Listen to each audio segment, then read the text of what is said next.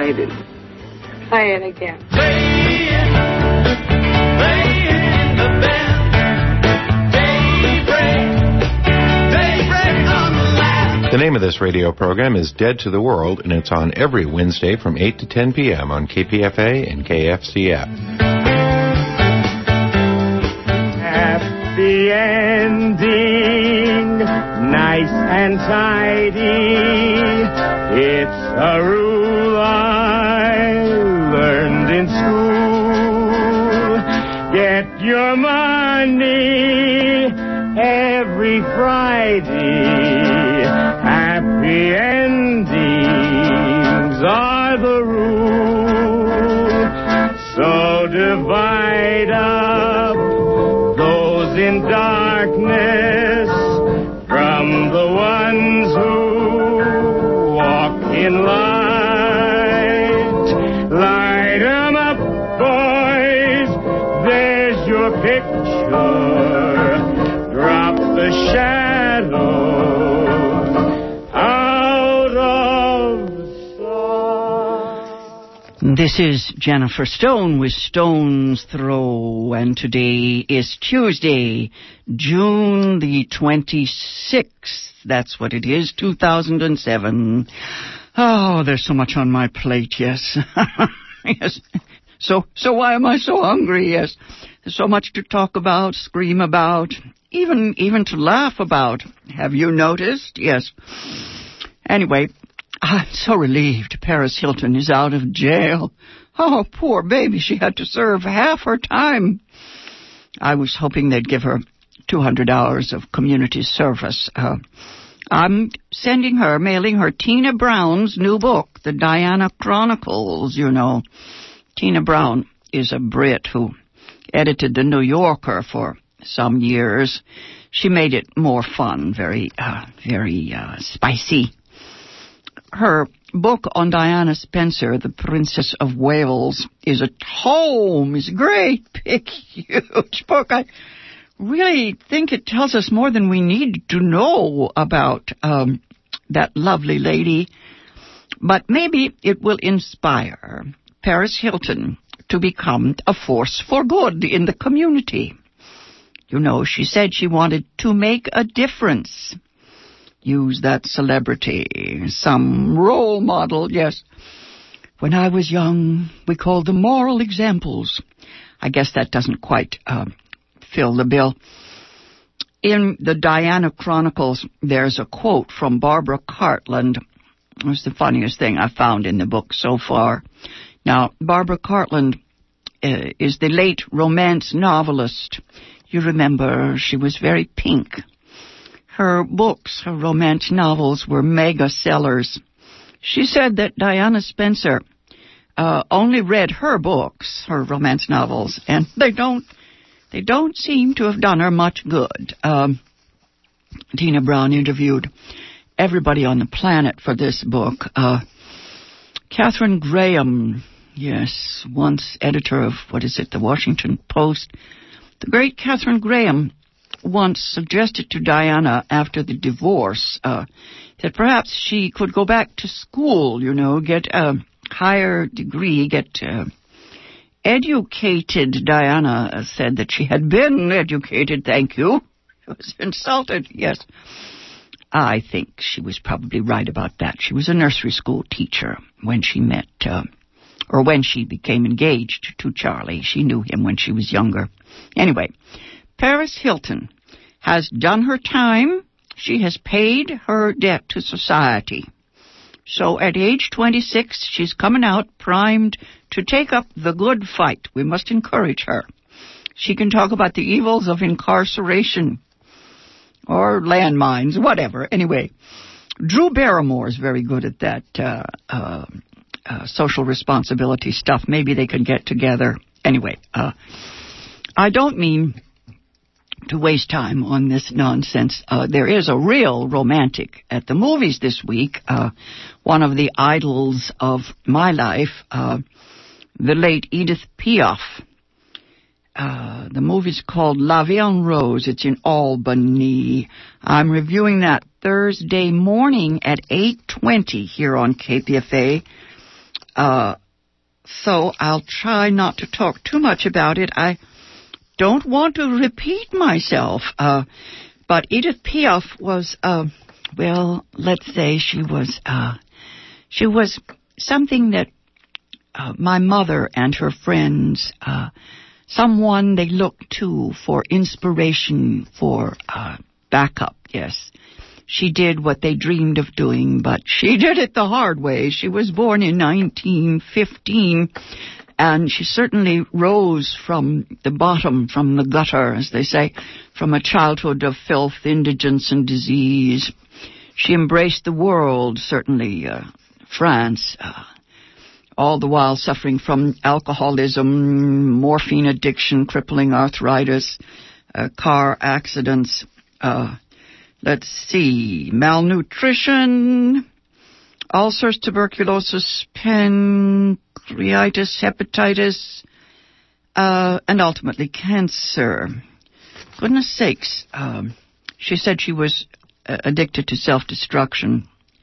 She grew up in Belleville. It's a kind of seething tenement, the favela of Paris. It's a mythic underworld, a haven for political refugees, Greeks, Spaniards, Jews, Armenians, the immigrants from the colonies or the ex-colonies down in Africa and Indochina, Algeria, all the flotsam and jetsam that came to France. There's an article for those of you who like to check out print, 25 June 2007 issue of The New Yorker. The article is called French Blues. It's in the Critic at Large section. It's not a movie review. It's about Edith Piaf's life in song, written by Judith Thurman, one of my most favorite writers for The New Yorker.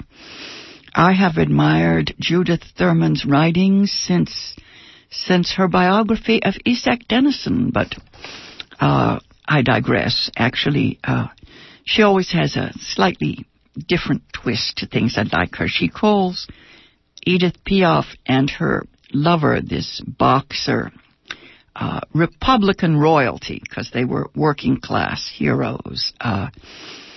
Her boxer lover died after a 2-year affair. He died in a plane crash, and it was pretty much downhill from there on. Edith Piaf had that voice. It's a voice that, when I was young, brought me to emotional consciousness, or what they're calling emotional intelligence now, to a knowledge, of what passion really feels like. Let me take just a minute to read you one paragraph from Judith Thurman's article in the June 25th New Yorker. She was called, the Little Sparrow. Piaf means little sparrow, 4 feet 8 inches. Anyway, Judith Thurman writes, she was as much a phoenix as a sparrow. She returned after her periodic fugues, car crashes, breakdowns, and operations to sing more soulfully than before. The makers of her latest film biography, La Vie en Rose, directed by Olivier Dahan, D-A-H-A-N, and starring Marion Cotillard. I'm going to spell the actress's name, C-O-T-I-L-L-A-R-D.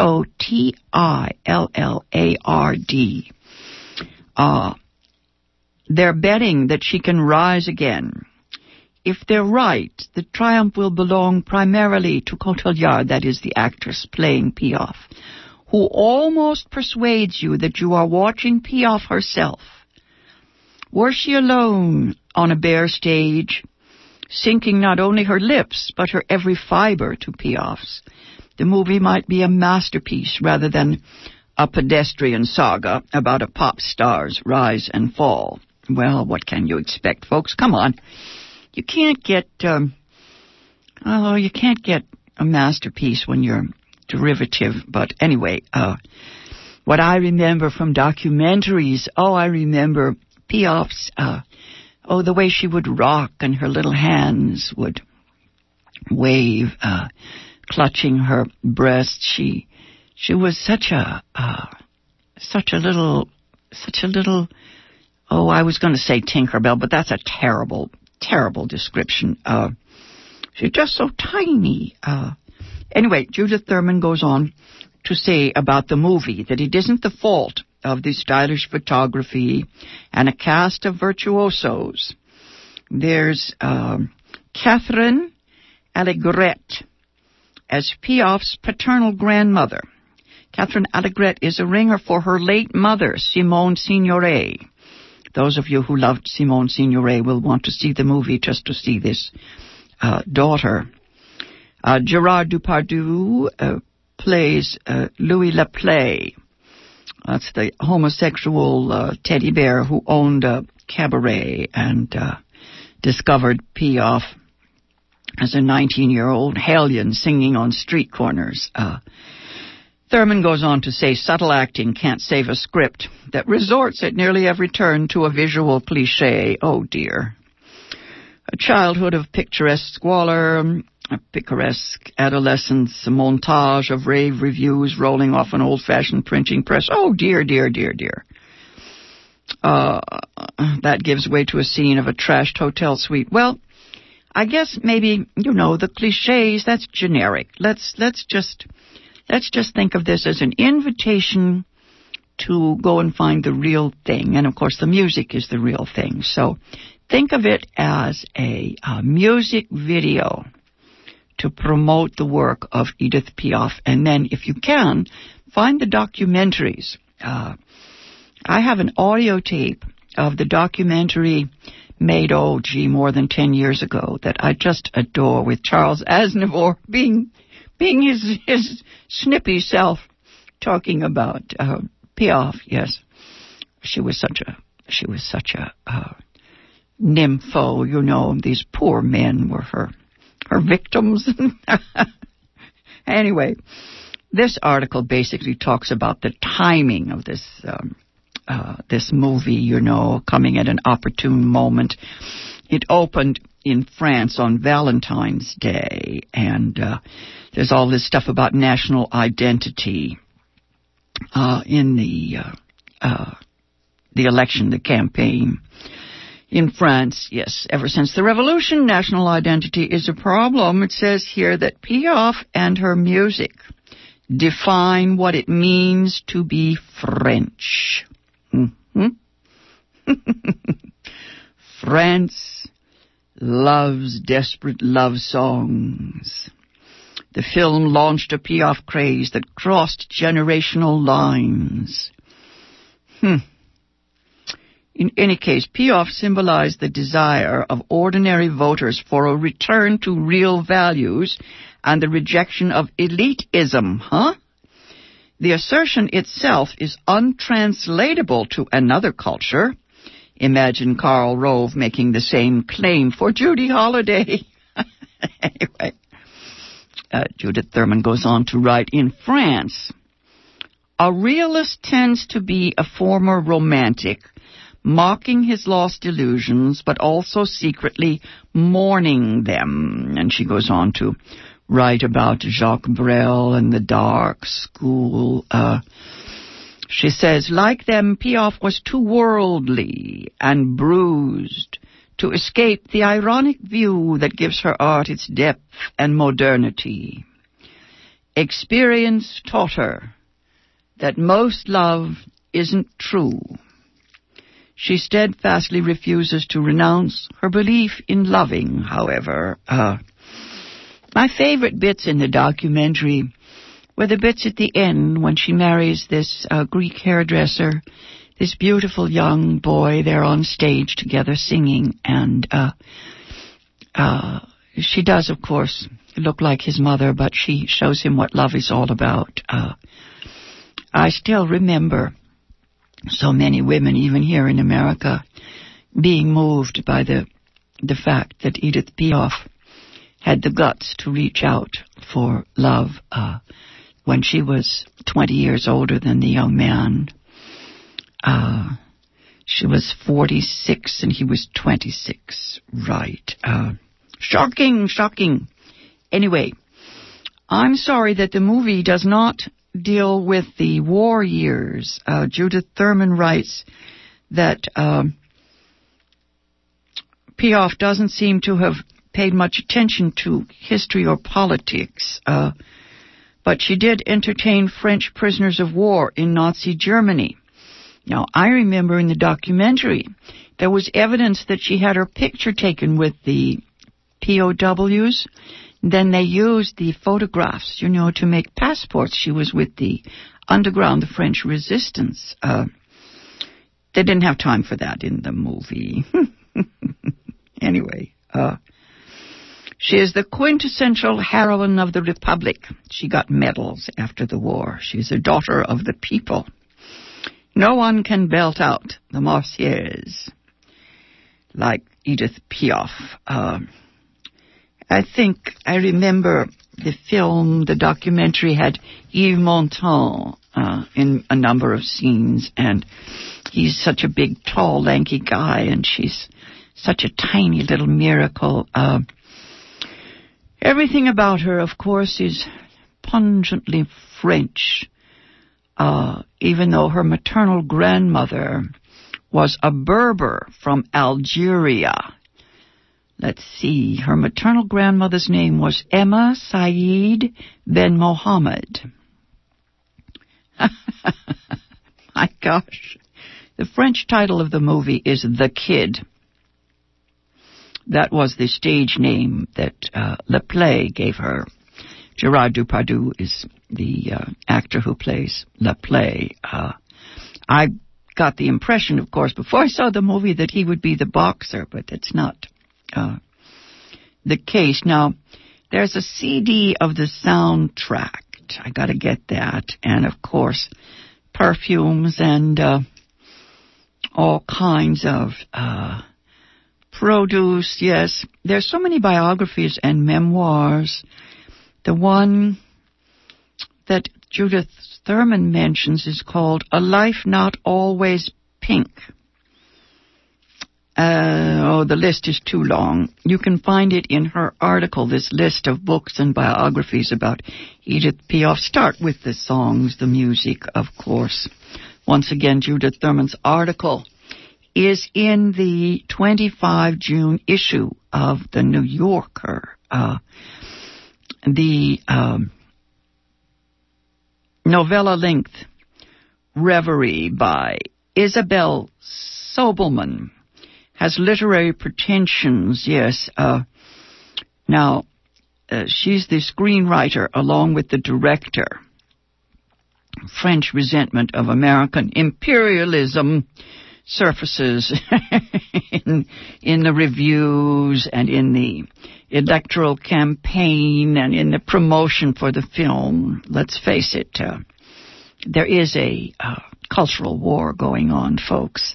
Le Monde criticized the movie for being the first Hollywood-style biopic by a French director about a contemporary French icon, and says that it was promoted as, something for an audience of highbrows. There was a sold-out musical. Oh, my goodness. I think this is one. Well, we have to forget about all the cultural friction and fuss. I don't know why I don't have any trouble thinking that Edith Piaf belongs to all of us. I don't see why there should be any fuss about the fact that she's a French icon. She was in love with her true love is Marcel Cerdan, Cerdan. He's the guy that, the boxer who died in a plane crash. And after that, it was pretty much heartbreak. In her youth, she might have crossed paths with Jane Avril or Django Reinhardt. She was born on the pavement, according to legend, but her birth certificate locates the event in a hospital near her mother's apartment. Yes, on the Rue de Belleville. The neighborhood is a ramshackle slum. When the artisans and working poor were forced out of central Paris during the Second Empire, many of them settled in Belleville. The Paris Commune started there in March of 1871. The Paris Commune ended there that May 1871 with citizens at the barricades. Was the most ferocious pocket of resistance to imperial force. Yep, the revolution was real in the streets of Paris. Let's see. Both of Piaf's parents were buskers, street entertainers. They had immodest dreams. Her father was a contortionist. He would look around for a level spot near a busy corner and unfurl his mat. He would cajole the pedestrians. He wanted them to ante up before he entertained them. Most of his meager earnings went to drink. When Piaf was rich and famous, she paid her father an allowance. It was always a cash transaction that took place in a cafe. Towards the end, she hired a valet, partly to keep him clean and fed, but also to restrain him from making a nuisance of himself at her stage doors. He had married Piaf's mother a month after the First World War began in 1914. Let's see, he was sent off to the front and then given a leave to attend Edith's birth 15 months later, but he was mysteriously AWOL when birth actually occurred.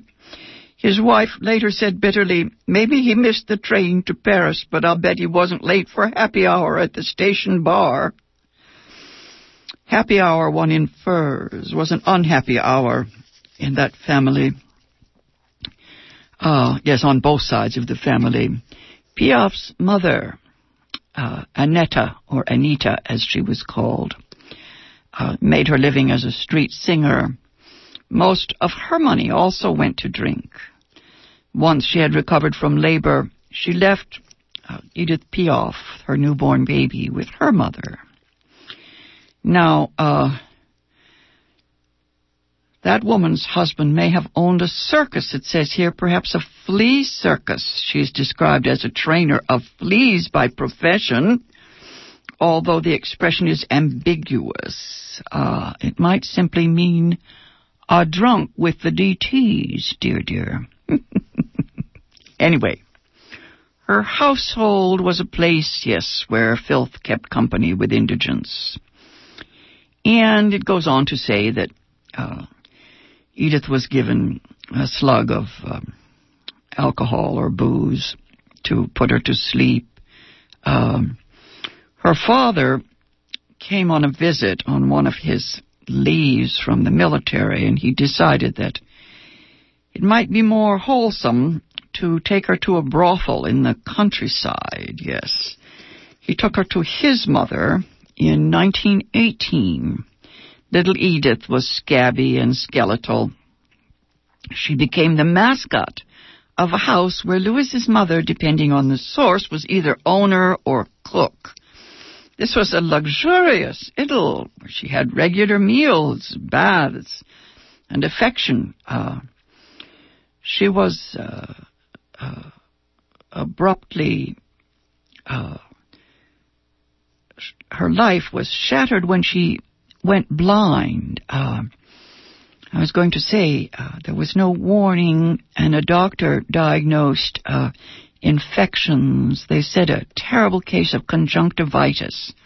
Both corneas were affected. After a few months of treatment, she recovered her sight. She thought of it always as a miracle. She preferred to believe that the pious whores, the prostitutes, had brought it about, their prayers to St. Therese. And there was a pilgrimage to the shrine of St. Therese, that sort of thing. For the rest of her life, Piaf trusted St. Therese to oversee her destiny. The saint proved to be a capricious patron. Anyway, her hapless father came back to reclaim her. They sang in the streets, and then when she was 14, she struck out on her own. She got together with another young woman, a 13-year-old urchin, and she denies having prostituted herself, except perhaps once when she needed the money for her little daughter's funeral. She had a little child who died at age 2 of meningitis, the fruit of a brief liaison at 17 with a delivery boy of the same age. Anyway, she traveled with both her father and with this young friend, sleeping in cheap hotels when they had the money and on park benches when they didn't. They discovered that her singing of the national anthem earned more applause than his contortions. Anyway, they spent 5 debauched years bumming around Paris with this thuggish shrew. She was definitely part of the underworld. I guess, what is it?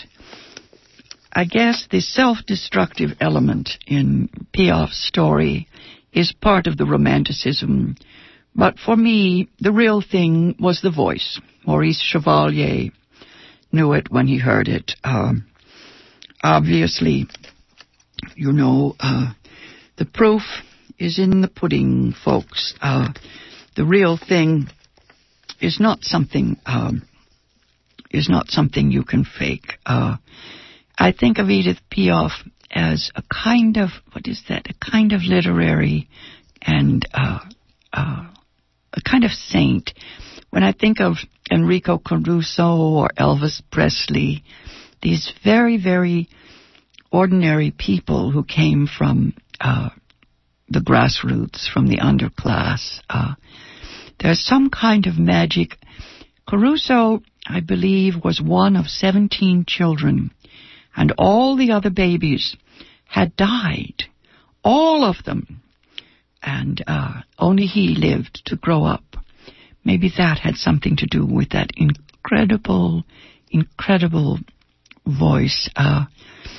Judith Thurman says that her love affair with the boxer might have helped her to stop brutalizing herself if he hadn't died in the plane crash. Yes, he was on his way to visit Piaf in New York, and he had planned to travel by sea, but he changed his mind in response to her phone call, begging him to fly to her in 1949. And then he crashed and died, and she went in to her room, I think, for, many days, and then she came out with a song, and she did survive him, but not really. She spent the rest of her life in a chronic state of near bankruptcy. She tried to contact him through the spirit world. She was in a number of movies. Only Jean Cocteau seems to have discerned her talents as a comedian. Her sense of futility, it says, was probably more lethal than her cars. Anyway, I guess I recommend, I don't know if I recommend, I think it is a good thing when we have biopics of these wonderful people, because those who love them enough to pursue them will get past the movies, even if the movies are a bit generic. I think Edith Piaf is one for the ages. As I said, I did review this movie for the morning show Thursday at 8:20, and I'll be back on the air at that time. Till then, this has been Jennifer Stone. Go easy, and if you can't go easy, go as easy as you can. Nice and tidy, it's a rule I learned in school.